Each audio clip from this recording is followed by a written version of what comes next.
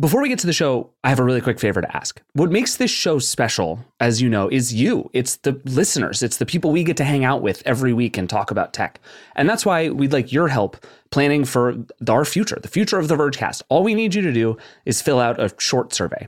You can go to the link in the show notes or directly to vox.com/pod survey. Take a couple of questions, super easy. Tell us about the Vergecast, say mean things about Nilay. We would absolutely love to get your feedback to help us understand who's listening, what kinds of things you want us to talk more about and do, and hopefully how we can convince everyone you know, all of your friends and neighbors and coworkers and random people you encounter on the street can come to be part of our awesome Vergecast community. That's it. Fill out the survey. Thank you so much.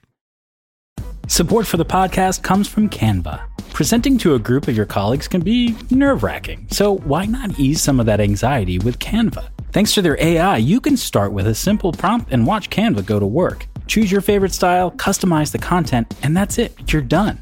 It's a serious time saver. Whatever you do for work, Canva presentations can give you a head start on your deck. You generate sales presentations, marketing decks, HR onboarding plans, you name it. Finish your deck faster. Generate slides in seconds with Canva presentations at canva.com, designed for work. This episode is brought to you by State Farm. If you're a small business owner, you know that it isn't just your business, it's your life. And whatever your business might be, you want someone who understands. That's why you might want to check out State Farm Small Business Insurance. Why?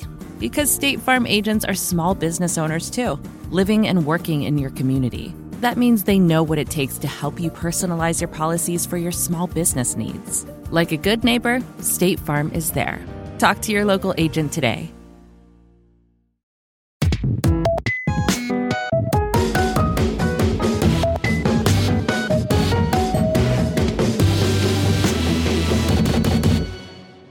And welcome to the Vergecast, the flagship podcast of verified users on Twitter. I'm your host, Nilay Patel. See, this is the problem. No one would have known that wasn't me. No one. If not for this dastardly blue check that Alex has purchased for herself. We sound exactly the same. How can anyone know who anyone is? Our audio engineer is like, I can't tell them apart. Have you seen, there's like a really good TikTok where they speed up Sam Smith's voice and they slow down Adele's voice and then they have the same voice? That's Twitter Blue. That's for Twitter $8 Blue. a month, you can speed up Adele's voice and slow down Sam Smith's voice. You can't tell them apart. If you can't tell, other Nilay Patel is here. Hi, I'm your friend Nilay. That's Alex Kranz. That's me. David Pierce is here. Oh yeah, I thought I was Nilay. Oh my God. David Pierce is here. There are several Nilays on this podcast. No one can confirm which Nilay is which Nilay. Only that there are many Nilays. Truly, the real problem on the show is that there's two Alexes. So Kranz is here, and then Alex Heath is joining us. Hey, Alex. Hey, rest in peace, Gary from Chicago. We'll get That's into when we that. Get that out of the way up front. It's a huge week of news. Yeah. So obviously, Elon and Twitter, Alex, I don't think you've slept. You've been breaking story after story. They all seem to happen at 2 a.m, which is a real problem for you. Yes. Meta had massive layoffs this week, 11,000 people. Zuck wrote a very nice note. Real contrast in leadership styles between our nation's social media CEOs this week, I would say, including Gary from Chicago, who Alex and David made famous in a feature earlier this year. And then FTX, the huge crypto exchange, I'm pretty sure just ruined Tom Brady and Gisele's marriage. Yeah. I can't make the causal connection. I don't have any evidence of it, but it seems obvious what's happening there. 100%. So we got to talk. And that is the main consequence of everything going on with FTX. If you stop listening to this podcast right now, just know the only thing you need to know about FTX is that it ruined Tom Brady's relationship. That's very important. Yeah. Tom Brady now has to play football until he's 85 years old to just crawl out of the hole that crypto dug for him. So we got to talk about all that stuff. We obviously have to start with Twitter, which is a minute to minute, moment by moment, just out of control car crash hurtling towards yet another car crash, which itself is hurtling into the sun. Like, I don't know how to describe the current state of Twitter. People are quitting.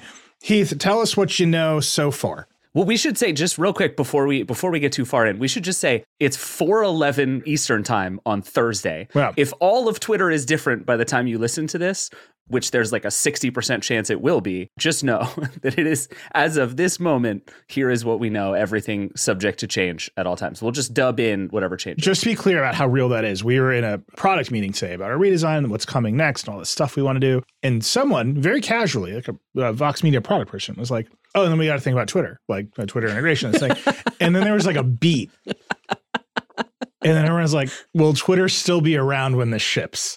And then we were just like, crossed it off the list because no one knows the answer. Hold off on that one. Yeah. Anyway, Alex, tell us what you know.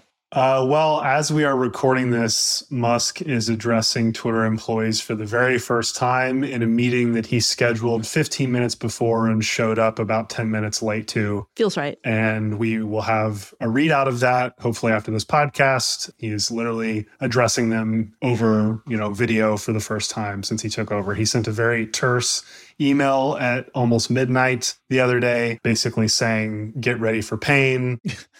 He said he is not sure that Twitter will survive the coming recession, which is like a very, heartwarming message to get from your new CEO. And then I guess my favorite part was he just sent a quick follow-up email, like less than 5 minutes after, which was just one sentence. And it was like, by the way, our top priority is fighting spam and bots and trolls. So very erratic inside Twitter right now. And I think all of that had a very fine bow put on it with this story we published today. So the day before this podcast comes out, that a Twitter lawyer posted a Slack message to the whole company, basically encouraging them to seek whistleblower protection. So totally normal things happening inside Twitter right now. So let's try to walk through the week of things. There are many ways to tell a story. Welcome to the Vergecast. There are many ways to tell a story. You can start with the most important thing first. You could lead with a conflict. Sometimes you're just beaten into submission, and the only proper way to tell a story is chronological order. I can do it. You want me to do it? Let's go. Let's see if you can pull it off. Last week, Elon said, I'm going to revamp Twitter Blue, and we're going to start charging people more money, and they're going to get a blue check mark. Mm-hmm. So I immediately went out and I reserved Reckless Patel. That's how you're telling the story? That's how I'm telling the story. Okay. And I immediately went out and I reserved Reckless Patel as a handle because I knew exactly what I was going to do. And this isn't a story. This is just self-congratulation. 100%. 100%. Go Cowboys. Anyway, over the weekend, they released a new version of the Twitter app on iOS and said, okay, Twitter Blue's here. But it wasn't here. Right. That was all lies. Well, because they made a last-minute determination that they should not roll out verification that is easily gamed to impersonate people right before the election. Right. They realized, oh no, we should not do that. So game time decision to not ruin America's democracy with Twitter. Yeah. So they released this new version. It did absolutely nothing. People were very confused. And then they all stopped caring for at least 2 days. Then there was a whole election. There was an election. I will say, by the way, I don't believe this is true, but if you are one of the many people who believe that Elon Musk bought Twitter to push his right-wing agenda. Didn't work. Just $44 billion to send the least effective political message of all time. He was like, I think you should vote for Republicans. And America was like, not as much as you want us to. And then they didn't do it. Yeah. So Red trickle. My thesis was Elon is going to destroy his reputation and potentially cause grievous damage to his other companies. That's happening. And the first one appears to be happening. Anyway, continue your story about then flagrantly breaking Twitter's rules. Then yesterday, Richard Lawler hit me up and he said, Alex, they did it. Blue. This is how I learned, by the way. Richard Lawler, our news editor, you've all heard him on the Vergecast. He's amazing. Slacked me and he said, they've rolled out Twitter Blue. It's finally here. What are we going to do? And I was like eating a banana and I was like, I don't know. What are we going to do? And then I remembered that I had reserved Reckless Patel. And so I immediately went and I had to log out of my Twitter account on my phone because it only works on your phone, only iOS. Right. So by the way, they are only rolling this out. And Elon said this, he said it at a financial conference, right? That they are piggybacking on Apple's user verification and credit card security. Yes. So it only works on iOS. Yeah. And you have to have a Twitter account that was reserved before November 9th. Yeah. So I was ready to go. I immediately reserved it using my Verge email and my account that very clearly does not say Nilay Patel anywhere in it. and I had a blue check mark. And now she's just running around impersonating me. And here's what I'll tell you. Alex has gotten herself up to 200 followers. Yes, over 200. Dieter just sent me a text message noting that the fake account now auto-completes when you search for my name. It's being... That account was recommended to me in my that you should follow today. It's great. Follow. It's great. It's amazing. It's everything that you've ever wanted from an identity verification system that basically comes down to, do you have $8? Yeah. So the reason I brought up the piggybacking is, right, Elon's like, the $8 will deter spammers. It will make spam too expensive. And also, the credit card payment processors and Apple's iOS protections are additional layers of security. This thesis has proven to be about as false as it can be. Right? Like there's just spam all over the platform. Like Mario is flipping you off from an account that looks like the Nintendo account. It's still going. Right? There's a fake Eli Lilly account that has been promising free insulin for a day. Which is, I mean, maybe they should just do it. Just like, that's a good idea. But it's a good policy. He's completely lost control over the platform. Yeah, 100%. This seems like a useful time to note that this is what he wanted. Like, this is the whole thing. And like, this is the guy who said comedy is back on the platform, and then said, actually, if you impersonate somebody, you'll get suspended from Twitter, and then forced a bunch of comedians to do that and get suspended from Twitter. Like, Kranz, you get to do kind of a victory lap on this after last week, because this was never, ever, ever actually about verifying users. Right. And anyone who thought it was wrong. What this is about is getting people to pay $8 to feel fancy. And you get to be upranked in people's search results and algorithms, and you get to have a check mark. And even that has now been like completely undermined by the explanation that's like, some people are verified because they're important and some people are verified because they paid, and like instantly being verified because you paid has become like the thirstiest, dumbest thing to possibly do. It's just, this whole thing has gone so horribly awry in so many ways. But the thing that is like useful is the idea that this was ever actually about verifying Twitter users on Twitter. We can just put that to bed, because that's not what's happening. It's total. Well, and Heath is just like cracking up. What's going on? We haven't even talked about the other check mark yet. Yeah, I know. All right, Heath, explain the other check mark, which came and went in a frenetic burst of Sandra chaos. Oh was so important for 30 minutes. I think all thanks to Marquez Brownlee. Like, it seems like Marquez Brownlee killed the other check mark. But Heath, you should explain. No. So Marquez did not kill it. What actually happened is first you have to explain what it is. So basically, as they were rolling out Blue, someone inside Twitter realized, oh shit, what do we do about all these government agencies that are not going to pay us $8 to have a check mark, NGOs, etc. So they roll out this gray check mark that's a second verification check mark that is the same as the old check mark, in that it's literally managed in a spreadsheet inside Twitter. And it's like people from different parts of the company submitting names and Twitter accounts to be verified, right? Which is how it used to work. That goes on for what? I don't even know. Was it this like is an all hour? like Yeah, it was like a half a day. Okay, you could have told me half a day, you could have told me an hour, whatever. Then Elon tweets, I just killed this. I think it was maybe to Marquez. Yeah. When everyone just got confused and they're like, wait, why do some people have two check marks? What is this gray check mark? And his whole thing was like lords and peasants, right? He was like, the original way verification works was bullshit, power to the people. Everyone gets it for $8. And then that wasn't the case the day it rolled out. And so then he cancels it. And I think they may actually bring it back, guys. I think there's like right now, the problem is that a bunch of Twitter people frantically started trying to add names to this great checkmark list because they wanted their respective partners, agencies, et cetera, to have it. So that's why Sandra Elon freaked out and was like, no, like this is too much, and shut it down temporarily. But I think they're going to bring it back. So I think there's going to be this still 2-tier verification system. And it's just check marks all the way down. It's just... It wouldn't be 2-tier. It would be technically 3-tier, because there'd be the gray check mark for people. Then there'd be the blue, if you click on it, says this is an important person check mark. And then finally the blue, if you click on it, this is Reckless Patel. No, the mid blue one is going away. The mid-tier blue check mark that's the legacy one will go away. Okay. But you're right. For now, there's going to be 3. So are they going to change who gets the gray check mark? Like, if you're currently have the blue check mark without paying, will you move to the gray, or are they going to like audit that and be like, Sandra Oh can keep it, Alex Kranz, absolutely not, which I would respect. Kranz, only Elon knows.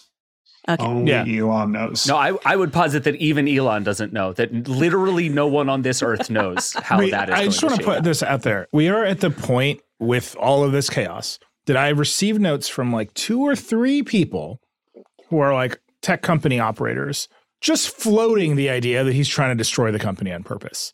Like, it's the amount of chaos is so like irresponsible that like smart people are like, you should look into whether he's doing this on purpose to destroy Twitter.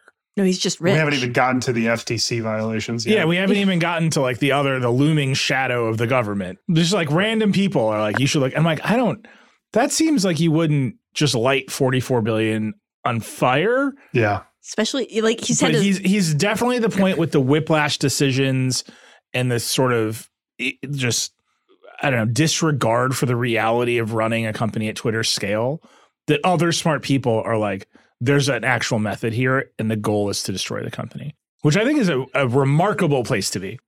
I've had multiple people over the last several days use the phrase, never ascribe anything to malice that can be explained by incompetence. Mm-hmm. Yeah. Like that exact phrase over and over. And it's like, it's because of that thing. It's like, you look at it and it's like, okay, the simplest explanation here is that Elon Musk is systematically trying to ruin Twitter. Like, that's the only simple explanation for what's going on here. But it's like, then you look around and it's like, okay, it's Elon Musk, who has no idea how to run a company like this, who brought in a bunch of people who have no idea how to run a company like this, tried to change it all in 15 minutes, fired half the staff. And it's like, of course this is going to be a disaster. Like, you could do all those things and try your absolute hardest and it would go exactly like this. Like, it's craziness. This is the guy who beta tests self-driving cars on public roads where anybody could theoretically be hit by it. Of course, he's going to like. There's a real difference there. And is it? Okay. And I've been thinking about this a lot. Okay. Elon does not have absolute disdain for the people who work at Tesla and buy Teslas. Yeah. And his open disdain for the people who make Twitter is so obvious. And it's like, dude, you're addicted to Twitter. The thing they made is your favorite thing. This is like if you walked into the Oreo factory and you were like, who are the people who made Oreos? Fuck them. Get out of here. I'm doing Oreos my way. And then you ruined Oreos. Like, it's absolutely bizarre. And I get that maybe the company was burning too much money. And I think we have to say this every week. Criticizing Elon's tenure at Twitter is in no way praise for the previous disaster chief executives of Twitter. They did a bad job running the company. I mean, Parag made bank. Operation of the actually hasn't made bank yet, right? Oh. He got fired for cause. Oh. And the cause was, you made me look bad and forced me to buy Twitter. So like, it's just crazy to me that he doesn't. If you think you can do a better job managing an organization just by making slightly different decisions and not actually like changing how the organization works, like, you're in for a bad time. And here with verification, all this stuff, there's like really good reasons that smart people made rigorous decisions to get where they landed. Right. And he's not taking them into account. Okay. Which leads us, Alex, to the FTC. Well, yeah. Well, before that, I was just going to say, to kind of add to what you were saying, this is live kind of updates from the all hands that was just ended. He told employees that, quote, bankruptcy is not out of the question, and that he expects Twitter to have negative cash flow of several billion dollars next year. So, your theory that he may actually be just setting it on fire is definitely not unfounded. Yeah, but then, like, how are you going to do all the things you want to do? Like, he's filed paperwork to start a payment service and like, building everything out. What if he just bought it for the tech stack? There's not, I mean, it's like, it's fine. I'm kind of speechless with all this. I mean, this is certainly the wildest story I've ever covered. Do you want to talk about the FTC thing, Nilay? Yeah, this was the big scoop that you had this morning. Oh my God. Well, props to Casey for scooping me on Twitter. But yeah, we have this full memo that a company lawyer, a senior counsel on the privacy team, sent as kind of like a falling on your sword. I mean, she clearly is expecting to be fired after this, basically saying that Elon is pushing the company to violate this FTC consent decree which has very, stringent rules about certifying how data is used and, privacy review that Twitter has been caught violating before, and that the company is standing to face billions of dollars in fines. And that the most alarming thing, I think, was that individual engineers are now being asked to self-certify their code under this consent decree. And the 3 executives who were actually in charge of enforcing this internally all resigned the evening before this memo went out. And this is a company in-house lawyer ending a message saying, by the way, here's how you can contact the FTC to whistleblow. I'm going to take PTO now, salute emoji, which is the emoji they're all giving when they get laid off. Amazing. So just like a truly incredible thing to have sent inside a company by one of your own lawyers. What is the self-certifying? Well, so let's back up. Yeah. We can explain kind of the mechanics here. Okay. So in 2011, Right. Twitter got in trouble because they were using personal information to target ads. No So good. you'd sign up for Twitter, you tell them your email address, your phone number, your whatever. PII, it's called. Mm-hmm. Personal identifiable information. And they were using it to target ads. Okay. The FCC got mad at them, made them sign a consent decree saying you're not going to do this. May of 2022, Twitter pays a fine, $150 million, because guess what they did? They used your personal information to target the ads. No. So they re-up the consent decree, modified order. This requires them to have a group of people. Mm-hmm. We don't know who that group of people is that is accountable to the FTC. Oh, it's the people who resigned, Nilay. Yeah. It's the chief privacy officer, chief compliance officer, and chief security information officer, all 3 of whom resigned together. Right. Okay. So I didn't think we had this when we wrote the story, but so Alex has now confirmed it. The people responsible to the FTC Mm-hmm. for filing compliance reports, keeping Twitter in compliance with this FTC order, Not getting fined again. But they're accountable to the FTC. So if they're on the hook, Twitter's on the hook for billions of dollars in fines. They're on the hook personally, Right. like And jail we should stuff. say going to jail. They can go to jail. So one of the clauses in this consent decree is 14 days after a change in ownership or control of the company, these people have to file a compliance report. Mm-hmm. So if anything happens to the company changes control, 14 days later, the FTC wants a document saying data practice is still good. Guess That's when today. that was? It's today. They all quit yesterday. They don't want to be on the hook. They don't want to go to jail for Elon's crazy. Right. And the FTC is owed this thing. The FTC had a statement. They gave it to us. They're watching this very closely. They're alarmed. In the meantime, Elon's rushing out features that take your credit card number and purport to identify you without going through, as Alex reported, all the necessary reviews, including, hilariously, the red team review, which is like, here's all the things that could go wrong.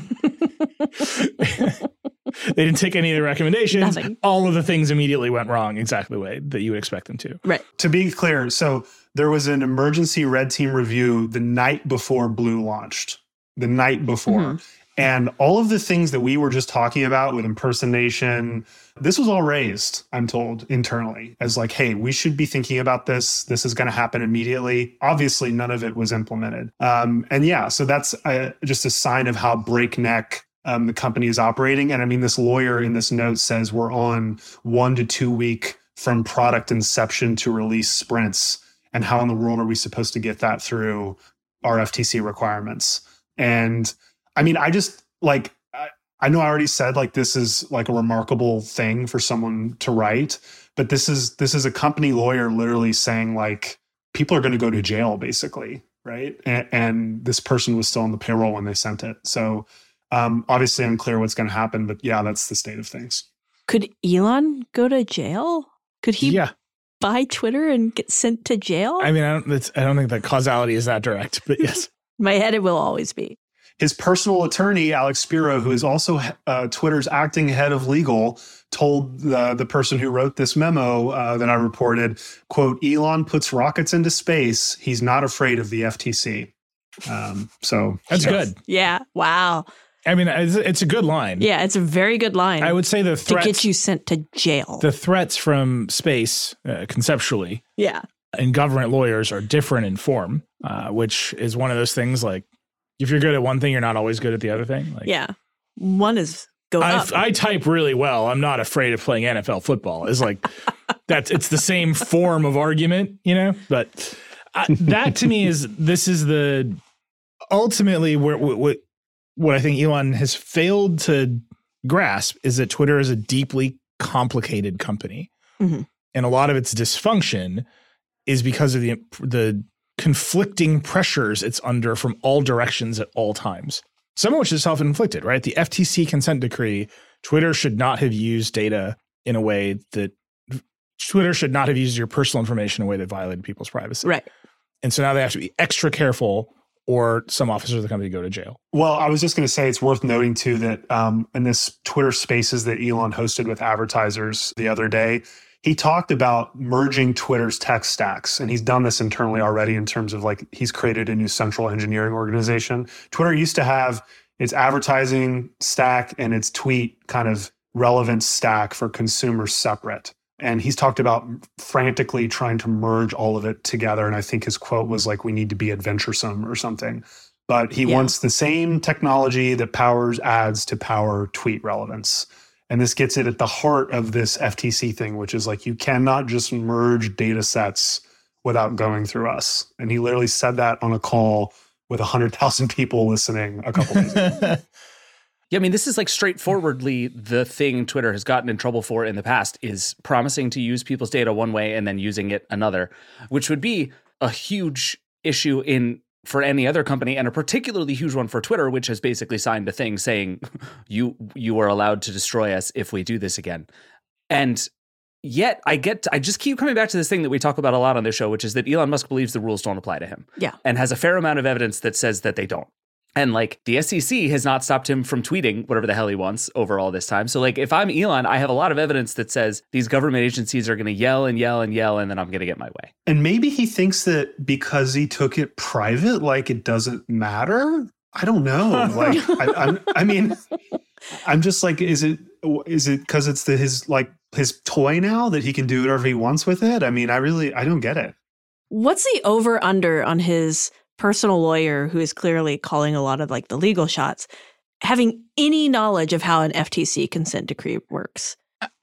Who knows? Right? Like this is not, but this is not like, usually you have this lawyer, it sounds specialized like, lawyers, specialized lawyers. And this guy's not that. And well, they all quit. Yeah. Well, so it's interesting. His lawyer, Alex Spiro, is also this week representing Megan Thee Stallion in a feud with Drake, according to TMZ. So he might be busy, actually. A little busy. He was also just on an NBA podcast about crisis communication. So it was good. I listened to it. Here's my big question about all of this, right? He's not in a fight with the FTC yet. I don't know if he's pissed off Twitter users with the blue stuff. I don't think he's ruined the experience. He keeps claiming, by the way, that the numbers are way up, which is hilarious because he keeps tweeting MDAO charts, the same charts he said were full of bots when he tried to get out of the deal.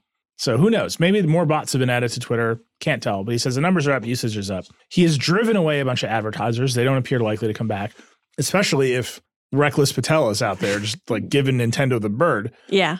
Seems unlikely that advertisers want to be thirst tweeting at Mariah all day. I mean, I would just do that. Mariah, if you're out there. Yeah, that's very awkward. Mariah, if you're out there. In fact, you would understand. I think she's a Vergecast listener. Do you know Mariah really cares about charging standards? Does she? Yeah. I believe it.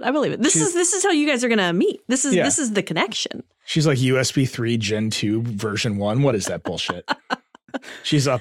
This year, all I want for Christmas is Mariah Carey sneaking up on you in spatial audio. That's all I want in the world. That's the only use for spatial audio is Mariah Carey. Anyhow, the advertisers seem extremely wary. They're not going back. My question is, Elon's companies are effectively monopolies in their spaces. Mm-hmm. Like SpaceX in particular, the United States has no other way of going to space. It's SpaceX or the Russian government. The SLS was on the launch pad. A hurricane came by. And they're like, nope, never mind. Like it's a permanently Blue cursed. Origin can't get all the way. Like the Blue Origin rocket lends itself to the most incredible jokes about not being able to go all the way to space. We just got to set those aside. Yeah. SpaceX is the vendor for the United States government. One of the reasons Elon gets away with everything is because they got no other choices. Mm-hmm. Tesla, for years, only viable electric car company. Right. And, you know, people really like the cars and the software experience is great. And there's all of that. It's changed the automotive industry. Yeah. Like, huge congratulations to the Tesla team. You made this thing happen. But he's in markets where he's the only player. Mm-hmm. Next year, you know, I've heard from auto advertisers in particular who are like, well, why would we go back to Twitter?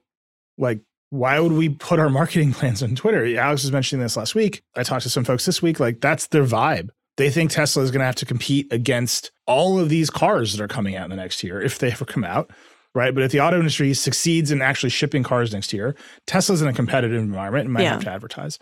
Twitter is the only business Elon runs that is not just like a full monopoly. Right. Where his actions might have consequences in a way that they can't be overcome because there's no other choices. Yeah. I mean, historically, he's bought into these companies when they're still barely companies. They're these tiny little things. This is the first time he's like, I'm going to buy in and own this company that's been chugging along in the public realm for years. And now, like, I think he's learning some lessons, although I don't think he necessarily wants to admit it. Yeah, there's just a piece, I mean, am I ranting about competition on the Vergecast? I'm ranting about competition on the Vergecast. There's just a piece of me that says he gets away with it all the time. Mm-hmm. Because what are you going to do if you want an electric car? Not buy a Tesla? What are you going to do if you want to put a satellite into space? Not sign up with SpaceX? Get the guys back from space. Like, what are you going to do if you want the astronauts back from the space station and you're fighting a proxy war with Russia? Well, it's one choice. Yeah. So here, it's like, what are you going to do if you don't want to spend money on Twitter and your General Mills? It's like, oh, I could just spend money anywhere else. Anywhere. Alex, I want to recapitulate a conversation that you and I have been having like all week, because I've been saying, if I'm Mark Zuckerberg, famously ultra competitive Mark Zuckerberg, I'm like, I could just kill Twitter tomorrow. Just body it. I can just take all those advertising dollars and put them on my platform in some way. And you have been pointing out that that's actually not a huge incentive. Yeah, I mean, we'll get into this, but like the people that Zuckerberg laid off, you know, he's probably going to save Twitter's annual revenue, and just like the people he laid off, like we're talking about a scale that is just so much larger. And the dollars that are spent on Twitter are the kind of dollars that would flow more to like billboards than they would Meta, right? They're not performance advertisers. Elon even said this in a memo to employees that we reported on, that Twitter's advertising base is 70% brand, which is, you know, code for large, big brands doing campaigns without a verifiable kind of outcome, right? Just to spread brand awareness. Those dollars, they go other places. They don't necessarily go to search or Meta. Wait, I just want to clarify for the listener what you mean by performance and brand. This is our world, right? The Verge is like an advertising supported publication. Performance advertising or direct advertising is like search ads. Like you search for a thing, you search for a flight, and United Airlines shows you a price, and you click the button, and you're like all the way at the bottom of the advertising funnel where you have like expressed intent to buy something. Yeah. And then they can track that you bought something. And the reason it's called performance is because the advertising performs. Brand advertising is all the way at the other end, where you're just aware that United Airlines exists. Yeah. It's just Matt Damon saying crypto is good. Yeah, basically. that's brand so all those AWS ads on football, or all the weird IT solution vendors ads at the airport, like when you push on like why they exist, like, is anybody watching an NFL football game like, I should sign up for AWS? Like, that's all brand advertising. And the reason they all do it is so that when people go to their CIOs or their vendors, there's like a baseline level of familiarity. Right. That makes you more inclined to do the thing, as opposed to being like, I've never heard of AWS. And that's why he's concerned about it right now, because we're in a weird economic space. And one of the first things to go is, well, do we really need people to be that aware of AWS? We're probably good. We can probably cut that budget. Yep. And I thought that was really interesting that in that letter he sent, or that email, whatever it was, he was like, we're getting 50% of it here. We need 50% or more of our revenue from Twitter Blue subscriptions. From subscriptions. You need to make billions of dollars on Twitter Blue subscriptions, is basically what he's saying. Alex, do you think that they're close to making, Twitter makes what, $4 or $5 billion a year Are they going to make $2.5 billion in $8 Twitter Blue subscriptions? If they up the price to what Musk originally wanted before Stephen King got involved, maybe. I will note that the $8 a month is labeled as an introductory price. I do think he has every intention to raise the price. Yeah.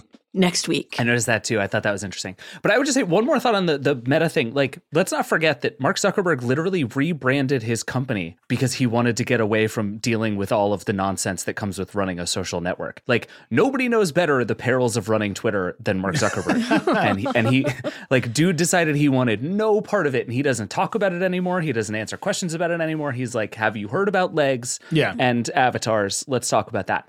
And it's like, even if Facebook could and thought it was interesting monetarily to kill Twitter, which it obviously doesn't, it's just everyone who has been through this has discovered the gigantic headache that it is trying to do this. This is why nobody bought Twitter in the past, because people kept kicking the tires and kept going, oh, this is a shit show.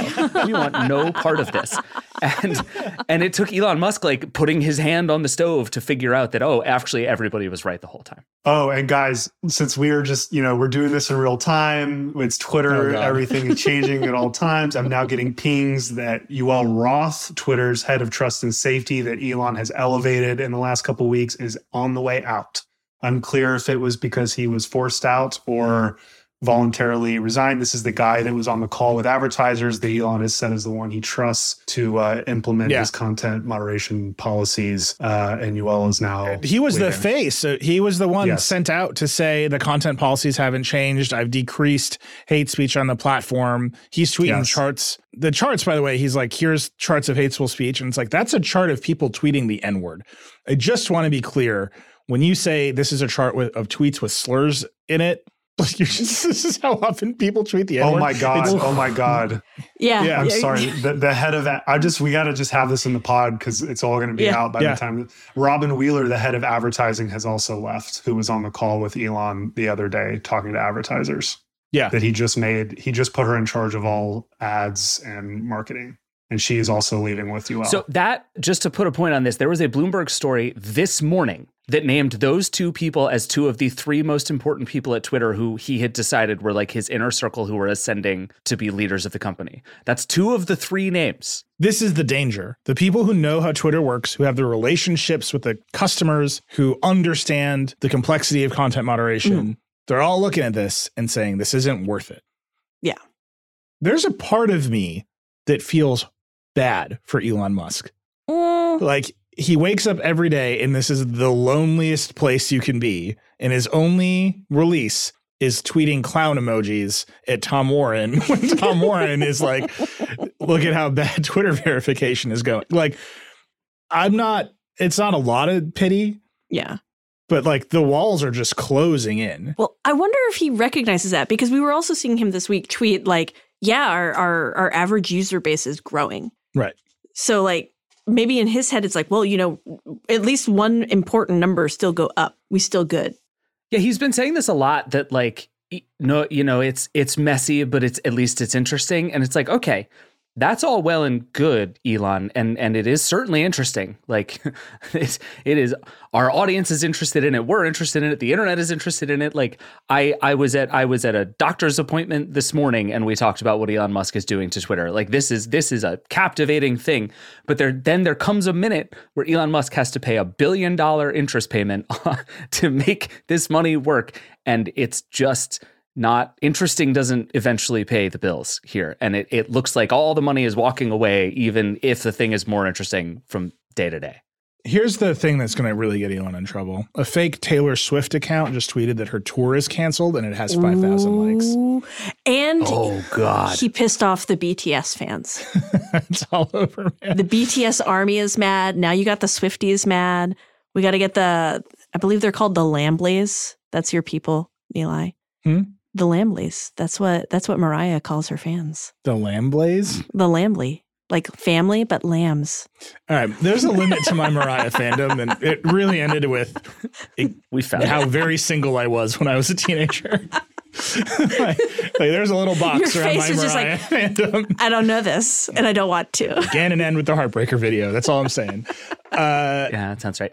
But like this has been happening. Like there was a fake LeBron James who tweeted requesting a trade that became a whole thing. Like this is going to happen over and over and over again. And it sounds like basically there are somewhere between 0 and 4 people at Twitter who are just like manually chasing this around the platform, trying to delete stuff as it goes. And it's like, this just isn't going to work. Yeah. And it's going to get so much worse so quickly. And you're seeing other companies dunk on it. I think both Tumblr and Substack, neither company doing terrifically well, have both announced that they're now doing blue check marks. Tumblr's offering you 2 for the price of 1. We should not put those 2 in the same category because Substack is like doing this very earnest thing where they're like, Twitter sucks. We are your great home. And our check marks represent actual writer success on the platform. And Tumblr's just like, give us $8. We'll give you 2 check marks. They don't mean anything. Fuck you. And it's amazing. It's very good.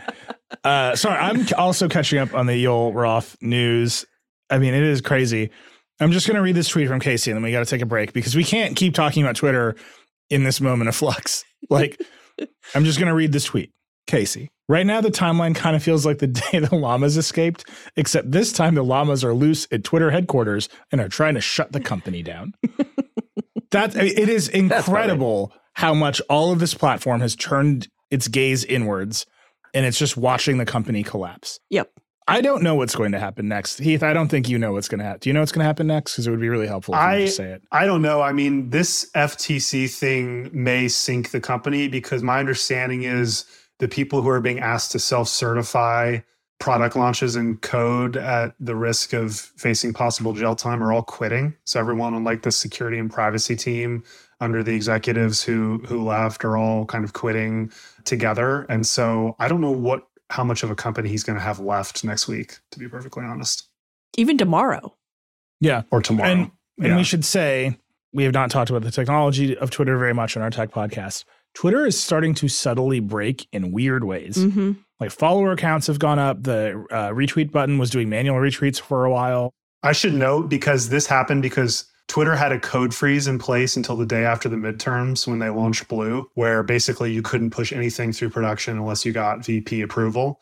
And that lifted Wednesday evening. And I'm told that once that lifted, it was kind of like all hell broke loose. And now that the site can be changed, you're seeing all this dramatic stuff with what the lawyer sent and all these resignations because everyone's realizing like, oh, when Elon actually has the keys and can make changes, this is what happens. Oh, boy.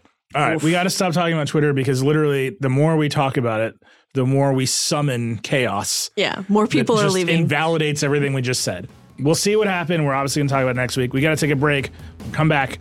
Heath is going to walk us through what's going on at Meta, which is going through equal chaos, but I would say in a more controlled way. Yeah. We'll be right back. Support for this podcast comes from Canva. They say Rome wasn't built in a day, but you know what you can get built in a day? Your creative deck. You can generate creative decks to use for all your important presentations with Canva. Thanks to their AI, you can start with a simple prompt and watch Canva go to work. You want a sales presentation for a tech company? Done. Create an employee onboarding plan? No problem. Just type it in and watch Canva work its magic. You'll have generated options in seconds. Choose your favorite style, customize the content, and you're done. It's a serious time saver at work. So whatever you do at your job, Canva presentations can give you a head start on your deck. You can generate sales presentations, marketing decks, HR onboarding plans, you name it. It's AI for every department. It's easy to learn, it's even easier to use. And because it's built in Canva presentations, you can stay focused on the task at hand with no app switching. Finish your deck faster. Generate slides in seconds with Canva presentations at canva.com, designed for work. This episode is brought to you by State Farm. You've heard it before. Like a good neighbor, State Farm is there. But it's more than just a tagline. Because State Farm agents are small business owners themselves who live and work in your community. And if you're in the market for small business insurance, who better to work with than an agent who understands what it takes? State Farm agents can help you create a personalized insurance plan that fits your small business needs and budget. Talk to your local State Farm agent today about small business insurance. Like a good neighbor, State Farm is there.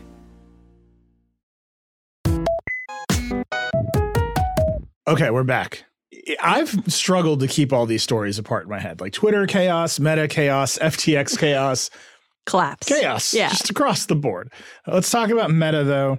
11,000 people let go. A very different tone from Mark Zuckerberg in letting those folks go. Very generous terms. He wasn't like, you're all idiots. By the way, we should note that in the all hands that Elon just had, he said that even after the 50% layoffs, Twitter's still overstaffed, which just cannot be motivating for the people who remain. Meta in a very different place.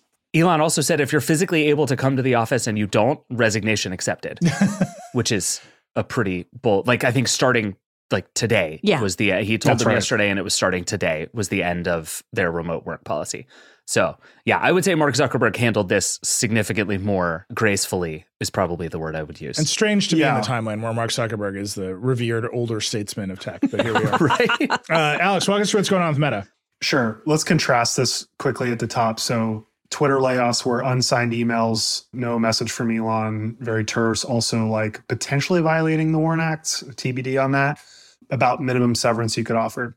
And Meta, by contrast, it's a lot of people. So this is the largest tech company layoff to date, one of the largest, I think, ever. It actually may be the largest ever. It's 13% of the company, over 11,000 people. And the way this happened was Mark gathered all the directors and VPs the day before on a call where I'm told he was very remorseful looking, like kind of hazy eyed, and took responsibility, which, you know, you can laugh at that, right? Because it's like billionaire CEO takes responsibility. What does that actually look like? But said like, this was my fault. I thought that the trends we saw during COVID, where there was a pull forward, as all these tech executives were talking about in people's online activity, commerce, et cetera, people thought this was going to, and I kept hearing this at the time too. I'm sure Nilay and others did too. All these tech executives were saying during COVID, like, this has pulled forward 10 years of growth in a matter of 18 months. And Zuckerberg said on this call with kind of management that he expected that growth to sustain and to not, you know, retreat. And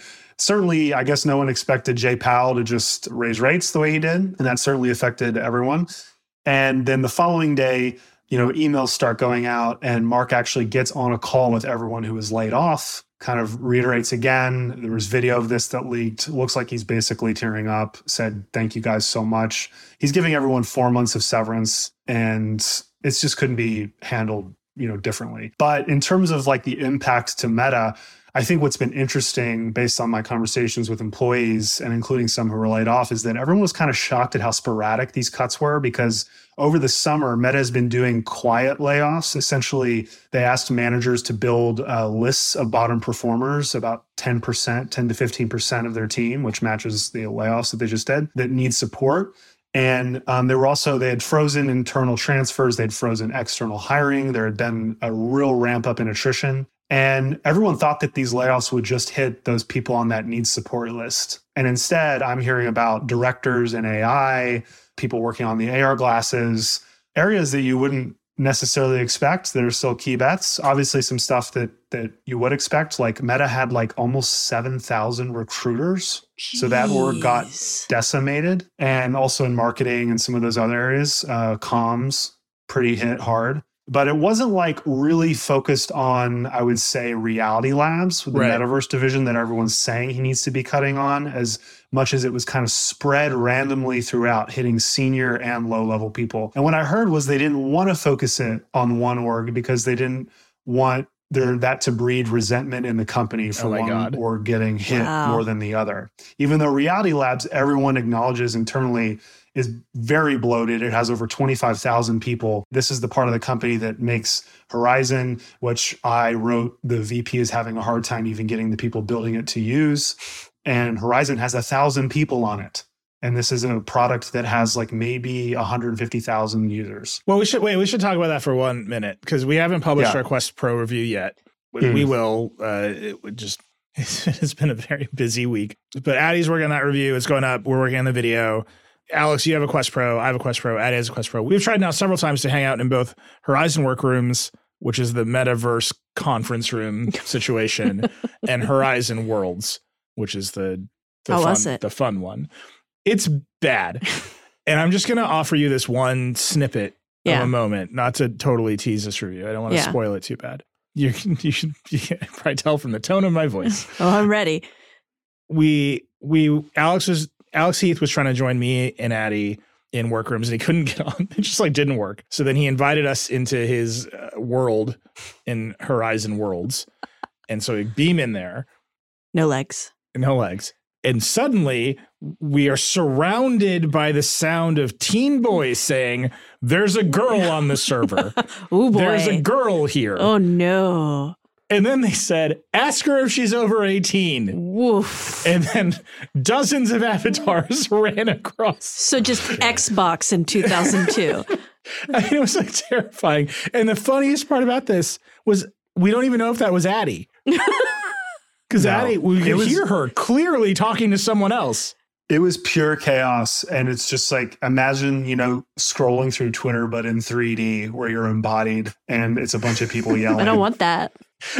Is there a girl on the platform? Is she over 18? I mean, it was like instance after I hit the button to beam to where Alex was. Yeah. Just like dozens of boys, like teen boy voices being like, there's a girl. She's the only girl on the server. You don't see that as often as you used to. Because like early internet days, you'd be like, I'm a girl. And oh no, it was those AOL chat rooms got spicy for this 12-year-old girl.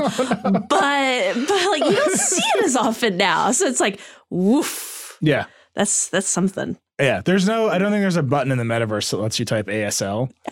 But it was very much that vibe. So I won't give away the whole thing, but like it's a lot of money going towards an experience that I would say is not very good at this point in time. But Alex, you're saying that they didn't cut Reality Labs because they didn't want the Reality Labs people to be resentful of Instagram or whatever? No, I'm saying throughout the company, the cuts were relatively spread because they didn't want certain teams. And to be clear, there were some product teams that got hit a lot harder. There was actually still a remnant of a consumer smartwatch team trying to figure out if their Meta was going to do a consumer smartwatch, which I didn't even know. Are they still there? No, that team got really sacked. So there were some teams that got hit hard, but in terms of where the cuts were spread throughout all of Meta, it was fairly distributed, and that was on purpose to not breed resentment. Yeah. Well, and I also think it's kind of emblematic of this impossible position that Meta is in and that Mark Zuckerberg continues to put himself in, which is that everybody wants him to pull back on the metaverse bets and start investing in the stuff that actually makes the company money. But he is now so all in pot committed to the idea that the metaverse is the future of the company that he almost can't afford to like retrench on that and be like, okay, actually we need to focus on the stuff that makes us the money. We'll worry about that someday in the future. Like then you inspire a whole different kind of panic. Like he has to project confidence in this idea that he has sort of loudly bet the company on, even as it sort of systematically destroys the company. Yeah. Yeah. And I don't know how you navigate that. Well, I just want to be careful that, this is super precarious for him. Obviously, like they're losing a lot of money and investors don't believe in this mission. At the same time, like this is not Twitter. Like Meta is wildly profitable. They did like $5 billion in profit last quarter. So it's just a very different situation. That said, I think the cuts put Meta back to where it was like less than a year ago. Like this company has hired so much. That was that feature featuring Gary from Chicago, rest in peace, salute, that David, you and I wrote over the summer, where like Meta hired like 40% headcount growth during the pandemic, all remotely. So they went from like 30-ish thousand pre-pandemic to like 87,000 now. And the offices are empty, so it's like people are still working remote. And it's this, I think, bigger story we've seen across tech of these companies thought that the punch bowl that they were giving during COVID would never be taken away. And they're all realizing very forcefully and frighteningly at the same time that it's totally gone and they're left out. But what does Buffett say? Like if when the tide comes back in, you get to see who's swimming naked. So that's like what's happening right now. I was just going to say, this is a thing I've heard from a bunch of people over time, and it's been really interesting to track this over the last like 6 months, because there was, like we've been talking about, there was this moment where basically for 2 years, everybody was like, okay, we have essentially fast forwarded a decade into the future. Yeah. And that growth is going to keep going. This stuff is never going back. We're all going to order groceries and have them delivered.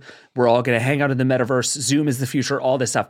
And then there was this period after that where everybody was like, okay, we've made all these changes, but maybe the pace from here isn't going to be quite as fast as we thought. So everybody started slowed down a little bit. And more recently, I've started talking to people who are like, oh my God, we're just going back to 2019. Yes. Like all of the stuff that happened is now being sort of systematically undone as people go back to work and back to the ways that they were doing things before now that they could. And so like, not only are we not moving forward as fast, we're actually going backwards. And to me, that's one of the things that has really like combined that with all the macroeconomic stuff. And all of these companies have gone like, oh my God, we are no longer anywhere near actually set up to be the kind of company we need to be to succeed right now. And it's just, everybody is sort of feeling that crunch simultaneously, which has been really interesting to hear about. Yeah. I think we talked about this a lot on the Vergecast, which is there were the first order pandemic effects and like the second order ones. Mm-hmm. And like my favorite second order effect is everyone cares more about their webcams. Like, does macOS Continuity Cam and that little Belkin mount exist if not for the global COVID pandemic? No. Definitely not, right? Like, no. Everyone had to care about it, so we care about it. And now there's like an entire category of AI-powered webcams that exist, and that's like a hilarious second-order effect.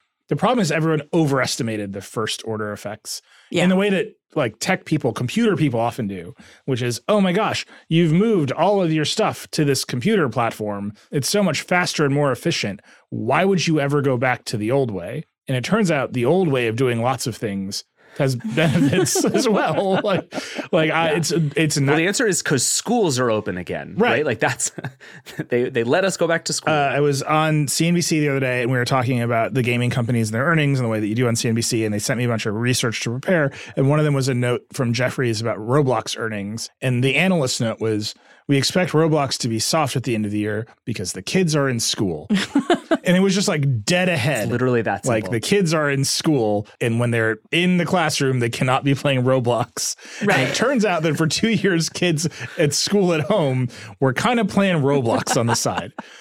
And like that's just reality for so many of these companies. And I think it's the thing with Meta, though, is they didn't launch a bunch of pandemic products. They hired a lot of people for coming shifts.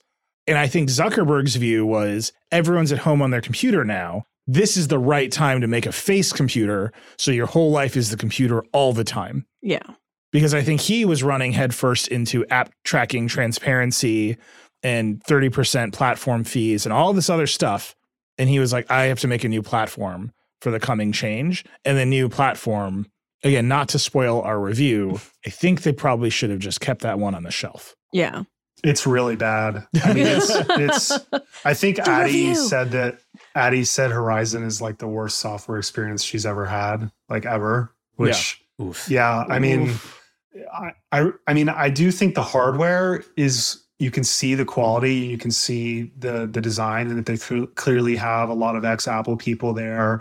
And I think they did an okay job with the hardware. It's just the software is so atrocious on this thing. And yes, there were Meta Quest Pro employees and engineers laid off. Like this is a product that just shipped. And I think just goes to show like kind of how in disarray this whole strategy is. Yeah. So we'll see. I mean, again, I don't think that there has been a really definitive review of the Quest Pro yet. There's a reason we're taking a lot of time with ours. Mm-hmm. I think to make some of the claims they're going to make, you got to take a lot of time. Yeah. That review will come out. But I think it will put a pin, I think, on this era of Meta in a way that the layoffs are putting a pin on this era of Meta. And really this era of tech. Mm-hmm. Like Apple's doing a hiring freeze. I would expect Google to be doing some sort of changes soon. We're just seeing it across the tech industry. All right, we got to take a break. We're going to come back. We're going to talk about one more disaster. Alex, I think you're not sticking with us, right? Yeah, I think you gotta go do some reporting. I gotta go. All right, Alex is gonna go figure out what's going on Twitter. We'll be back. David's gonna take us through FTX. We'll be right back.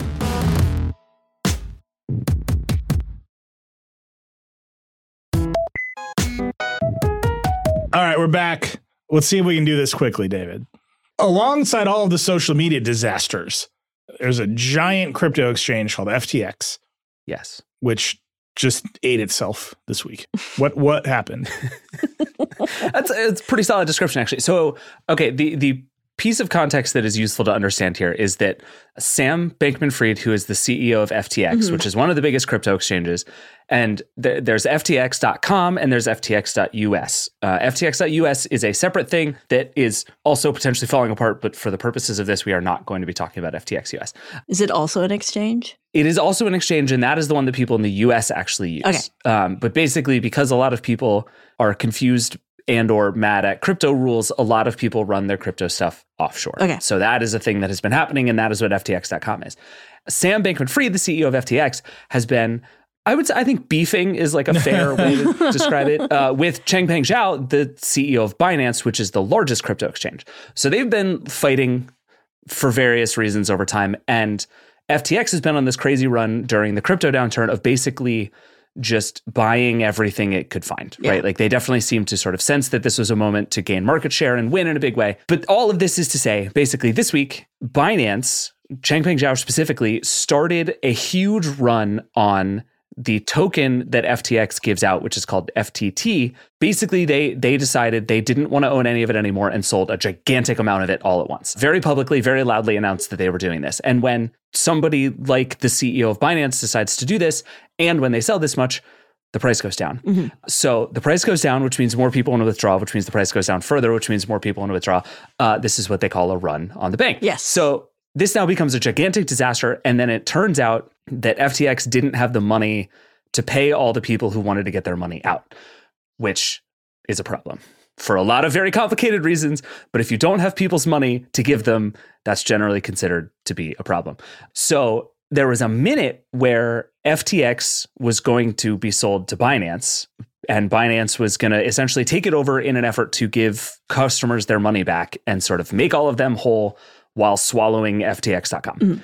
Binance, from what we can tell, basically did like 6 minutes of due diligence, went, oh my God, this is so much worse than we thought.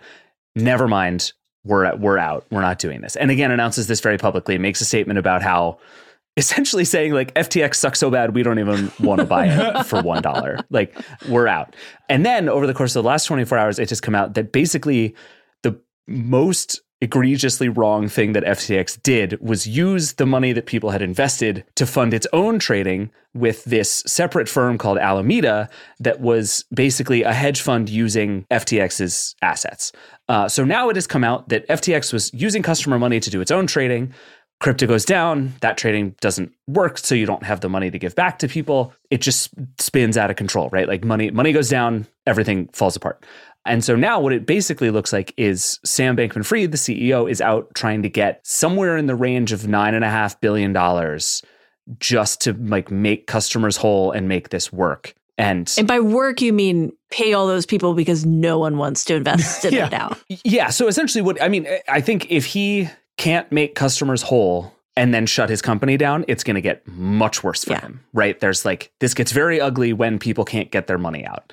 And right now, those people can't get their money out because it literally doesn't exist. And so he has explored a bunch of different avenues. There are other crypto people who are like, oh, turn your crypto into our crypto for very expensive exchanges. And that's a disaster. So it's like scams on top of scams on top of scams. And it seems like at the end of this, FTX and Sam Bankman-Fried was like the crypto guy, right? Like he's on billboards in San Francisco. He is the face of crypto in a very real way. He was the cover of Forbes or Fortune. Yeah, like recently. And this is all absolutely just crashing around him. And I don't know exactly how it's going to end, but it seems very unlikely that FTX continues to be a thing for much longer after this.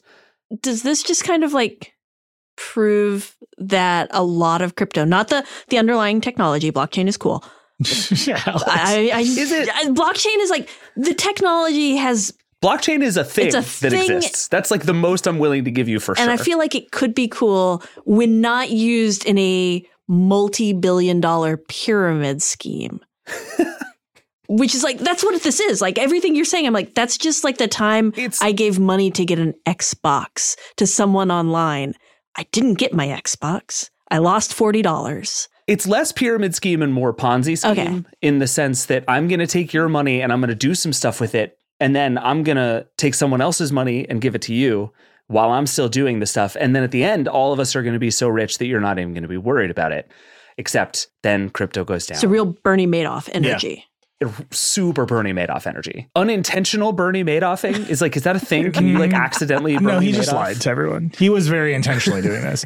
So Sam Bankman-Fried, SBF, as people know him, the profiles are glowing. Mm-hmm. And he was the one in the halls of Congress pitching the regulation. So we got to change the laws to the reason there's FTX and FTX US is because FTX does riskier trades than are allowed in the United States. There's a real thing. Yeah. Yeah. So he's running around saying there should be crypto regulation and you should allow me to do these kinds of trades. And the crypto industry has a pretty conflicted relationship with him. They didn't like the bills he was proposing. There's a medium chance he just got taken down for proposing crypto regulations that would have but also cemented because his own position. He was doing a Ponzi scheme. But also, there's that element for sure. Yeah. Well, but also this is why I bring up the beefing that's been going on between Sam and Changpeng Zhao, the CEO of Binance. Mm-hmm. Sam did this whole long tweet thread basically apologizing for being horrible and making a lot of horrendously bad decisions.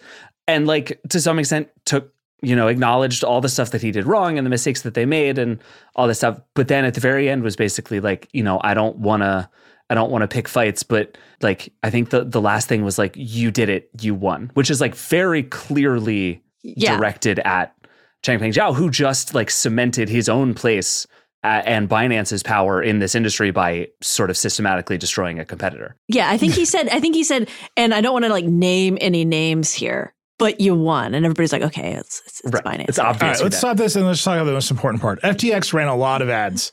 They ran a Super Bowl ad. They own a stadium. They own a stadium. They own a bunch of stadiums, hundreds of millions of dollars of rights deals that FTX has paid for. Some of them, I think, in crypto. Can we just skip to the important part of this, which is that FTX did a lot of advertising. Yeah.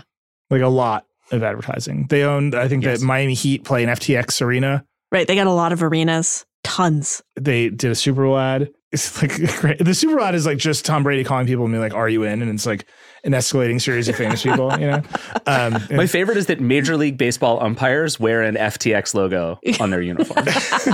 Sure. So Tom Brady and Giselle have an equity deal. Mm-hmm. They own a huge chunk of FTX and they poured some significant amount of their net worth into it. We don't know how much, but they were on the record being we're betting big on FTX. Well, they just finalized their divorce. And I wonder if part of it was Giselle was you take all the crypto holdings. Yeah, I'll take the cash. So she's just sitting there being wow, man, sucks to be you. Let me just read from this press release. A 7-time Super Bowl champion and one of the greatest athletes of all time, Tom is a natural fit in his new role as ambassador for FTX, given that the platform has quickly risen to be one of the leading exchanges worldwide. The first part of that sentence and the second part of that sentence have nothing to do with each other. Nothing.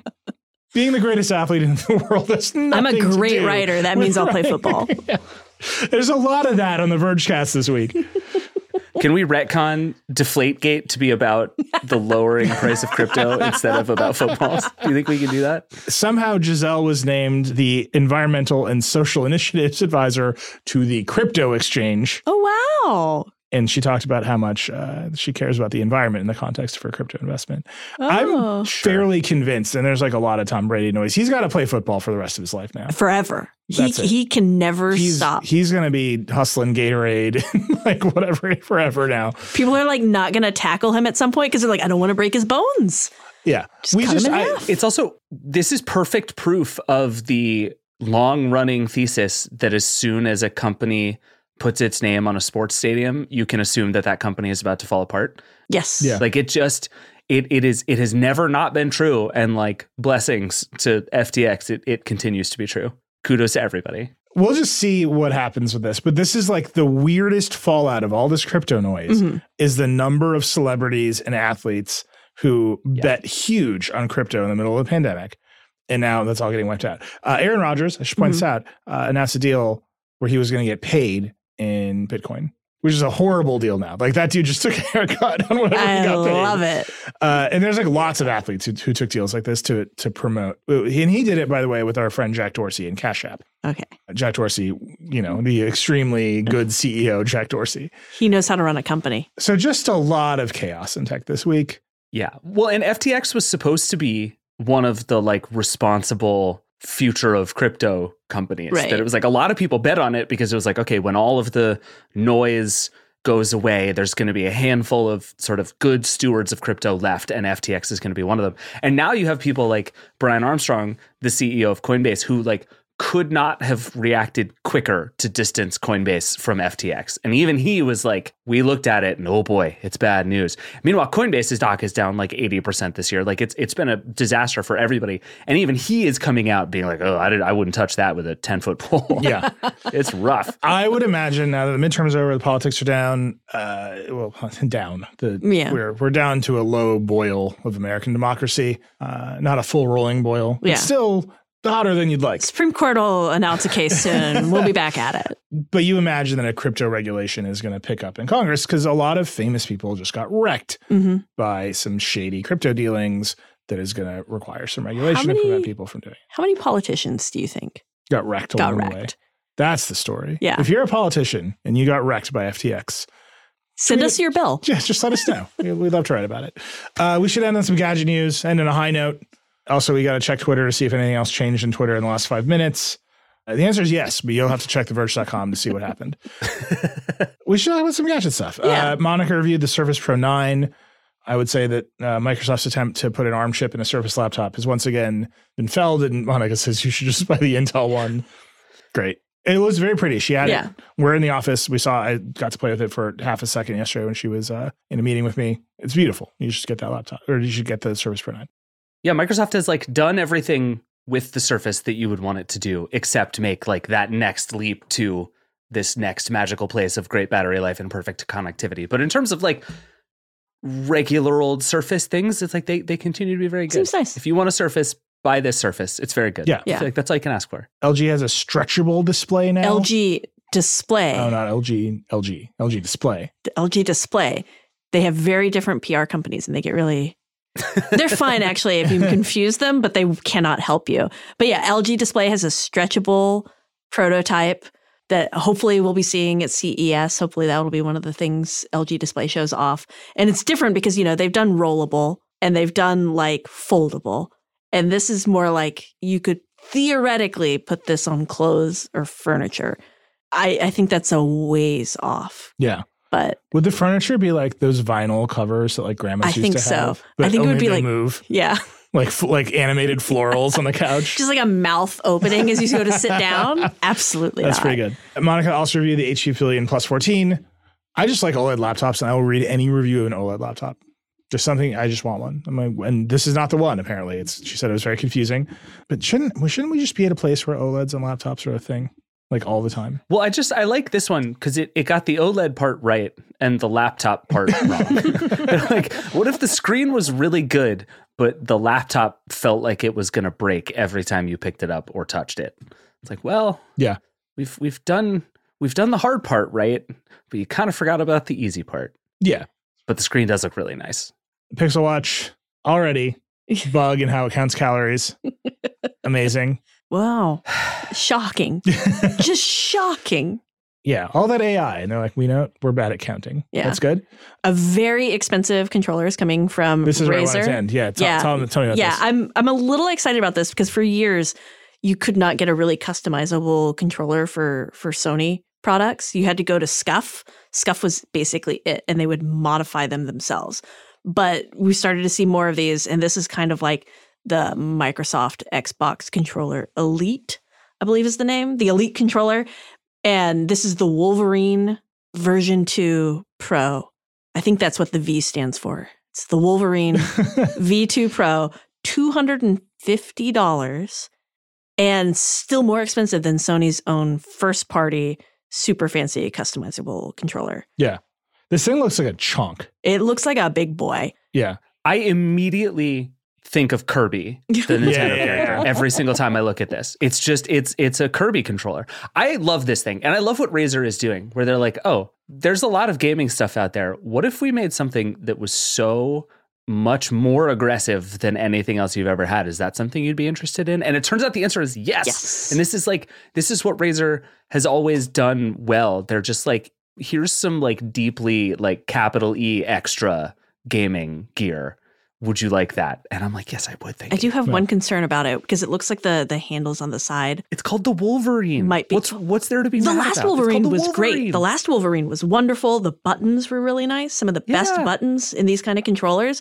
But this one looks like it might have a different texture on the sides. And I'm not about that. I want like the smooth, sweaty plastic texture everywhere. Gross. I don't want like I'm rubber. actually with Alex on this. If it's not like slipping out of my hands all the time, I'm not interested. Yeah, ew. I don't want sticky controllers. Oh, I see what you mean. Yeah. This looks like a textured plastic. Yeah, I'm hoping that's what it is. It's got a lot of lights on it. You can expect the buttons to be pretty good. The triggers on the back are different. A lot of people do these like flipper style triggers. Are there 4 triggers? Oh yeah, 4 triggers. I'm looking at this picture. It looks like there's 4 triggers. Yeah. Oh yeah. Hell yeah, dude. They're all programmable, so you should be able to like be like, I want to jump by just using my middle finger on the back of the controller and do it. But then you have to like train your body to remember that. That's why I never can use them because I always forget. And then I'm like, why am I jumping so much? And I'm like, oh, I've just been holding this trigger on the back. I'm going to buy this just to play skateboarding games on Apple Arcade, and it's going to be absolutely glorious. Just ripping it. I have zero regrets. $250. All right. The most overkill possible move. I'm all in. I love We it. should end there on overkill controllers with RGB lights. I'm so We excited. got to end on a high note. There's Yeah. like other stuff to talk about, but we got to. The high thing note. that's not collapsing is customizable controllers for your PS5. Gamer lights are the one thing you can rely on in 2022 America. Invest. You get in. Buy high, don't sell. Hold. Gamer lights.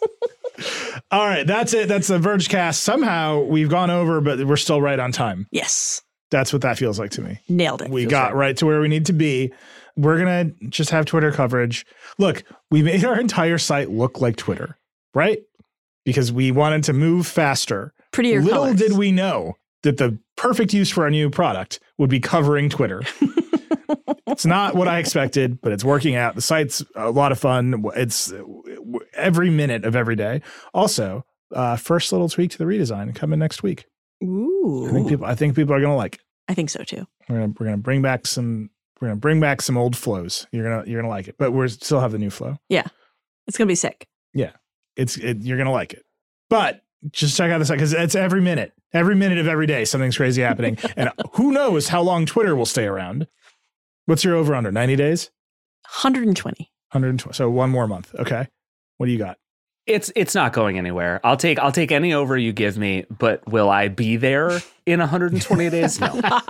Just like I've already drafted the what everybody does, the here are all the other ways you can reach me, not on Twitter Yeah. tweet.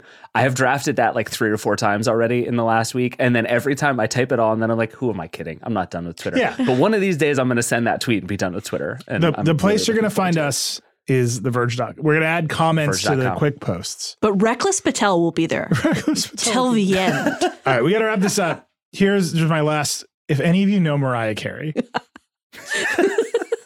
I hadn't thought about it in a long time, but if you know, just let me know. Slide into those DMs. It's Christmas time. That's all I'm saying. This is Nilay. No one should underestimate this. Nilay's entire profile and career success has built to the moment where he can ask a lot of people to get him in touch with Mariah Carey. This is that moment. Do not let him It's down. here for me. Let him shoot his shot. Yeah, I think actually the funniest thing about this, I think Becky would like to be in the room. Phone just slowly come up, record. I don't know what this is, but I want to watch it go down. I've known her since I was 18 years old. She's going to be like, I want to be in that room. All right, that's it. That's the Verge Chat. Again, if you know Mariah, just let it be known. Look, she's a business. She can come on Decoder. Hit him up at All right, Reckless. that's it. That's the Verge Cast. Rock and roll. And also the sweet dulcet sounds of Mariah Carey.